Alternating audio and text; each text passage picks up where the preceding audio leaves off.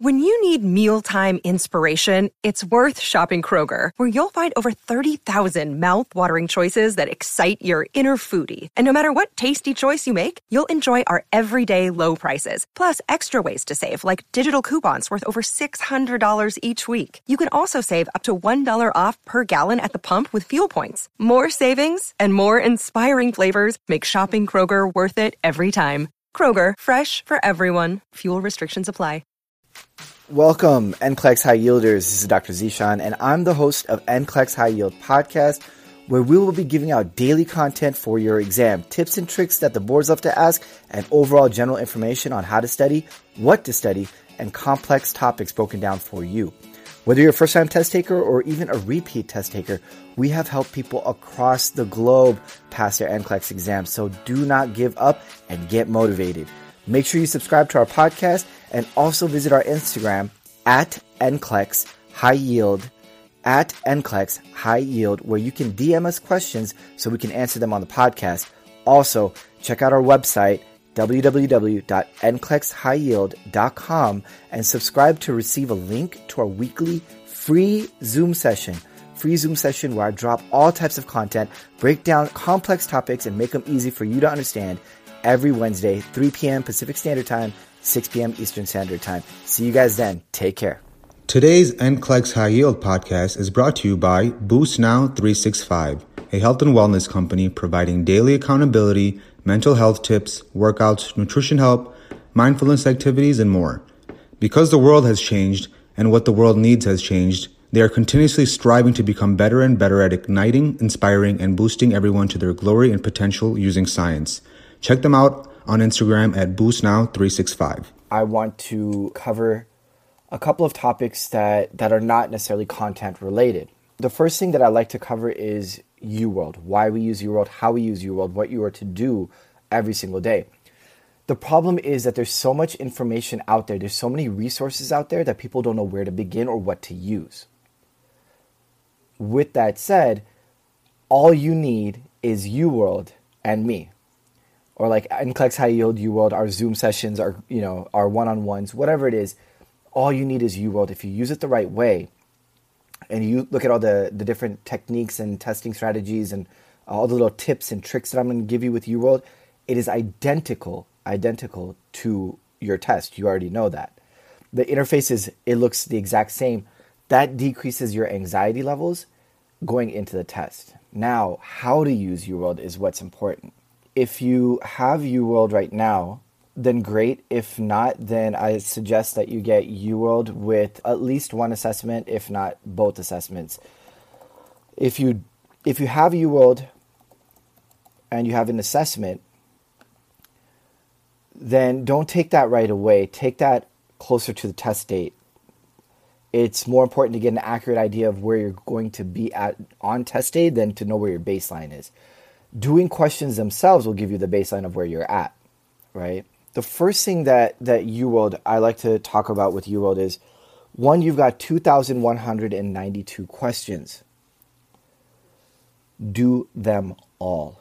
I need you to see every single question in this question bank at least once, and then go back and review the incorrect and the ones that you have marked. The ones that are incorrect or the ones that you have marked are going to be subject matter that you're not necessarily strong in. So those are the ones that we need to spend some time on. So how or why do I also like UWorld aside from the interface? It's got an exact distribution of how your test is going to be, right? So if you look at it, cardio's got 219 questions. There is no other system that has 200 questions. So do you think the highest yield subject or system is going to be cardio? Absolutely. Followed by GI. Then if you combine mental health with psych meds, you've got another 150 right there in mental health psych. They kind of go hand in hand. Then you're seeing, kind of a distribution between respiratory, skills and procedures, prioritization, neuro. These are all kind of ones that you can do interchangeably. I have a set method of which way to do it just because of the way I've structured my courses and or my tutoring. So I usually start with cardio, then we jump into GI, then we do mental health, because previous students, I mean, I've had so many pass in the last couple of months, or, last 3-4 months.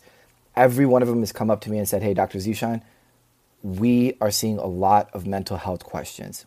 And I make it my third subject, but, it's interchangeable with GI at this point. That's how high yield it's become. Then we jump into prioritization, and then we jump into respiratory and neuro. So we kind of go in that order. Couple of things that I want you to utilize on UWorld. One is, if you look up at the top, there's this thing called a QID. It's a 5-digit number starting with the number 3. If you do not know a question, write down the QID. Why? So you can come back to them, or you can review ones that you didn't know. How do you retrieve them? Go to the search function, type in the QID in the search function, and that question will pop up. That exact question will pop up. Really cool feature. People don't know about it. The other thing is let's just say that your weak subject is, since we start with cardio, let's just talk about cardio topics. Let's just say that you are weak in cardiac tamponade. In that search function, if you type in cardiac tamponade and press enter, every single question in this QBank related to cardiac tamponade will pull up. And now you can see all the variations of the question, how many different ways they can ask it, what they're looking for, and what they're trying to compare it to. It's a great function for specific topics that you are not familiar with. Now, my rule of 40s. What is my rule of 40s? Every single day, you must do 4 sets or 4 blocks of 40 questions each. So first thing you're going to do is you're going to turn tutor mode off. I don't care about the timed part of it. Because every single one of my students, whether they were taking it when it was 1:30 or when they were taking it when it's 1:45, they've never ran out of time, even using my method, which is a little bit more time consuming, but it keeps your thought process organized.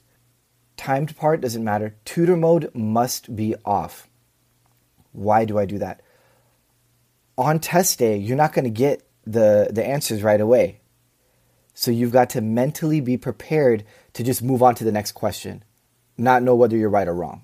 So tutor mode being off, then we're going to do all question mode, all subjects, all systems. That will be your first 40 block. All. In between this 40 and your second block of 40, take about a 5 to 7 minute break. Then come back, do a new test, all again, 40. Now take another 5 to 7 minute break and do another 40. This time you're doing all, and then you're going to start with cardio on the third block. Yeah, the third block is going to be system specific. And then same thing with your last 40. Your last 40, take a break between your third and your fourth block, all, and then cardio again until we're done with cardio. And then we'll move on to respiratory, then we'll move on to, every subject will start getting there. So why do I want you to do 40? Well, that's 160 total questions. The boards are 145. I'm developing stamina. A lot of people don't realize mental fatigue is a real thing. As the test goes on, making silly mistakes is a real thing. So we want to avoid these little mistakes that could happen. So we build stamina. My boards were 9 hours long. I studied for 14. So you can imagine how much time I had to put in order to be able to pass my exam. The nursing boards don't tell you, do 20 questions, come back a couple hours later, do another 40 then, yeah, take a break, come back in the evening. No. We don't get down like that. You're going to sit there for 145 questions. Go in with the mentality that you're taking 145 questions. Do not think otherwise. I brainwash you to think you're going with 145 questions. Why? If you hit 75 and it doesn't shut off, or you hit 85, 100, 115, Well, now your anxiety levels go up. No, I don't give a crap. You're going in for 145 questions. If it shuts off before then, cool. But you're training yourself with these rule of 40s to get that stamina up. Then you go back and you review them.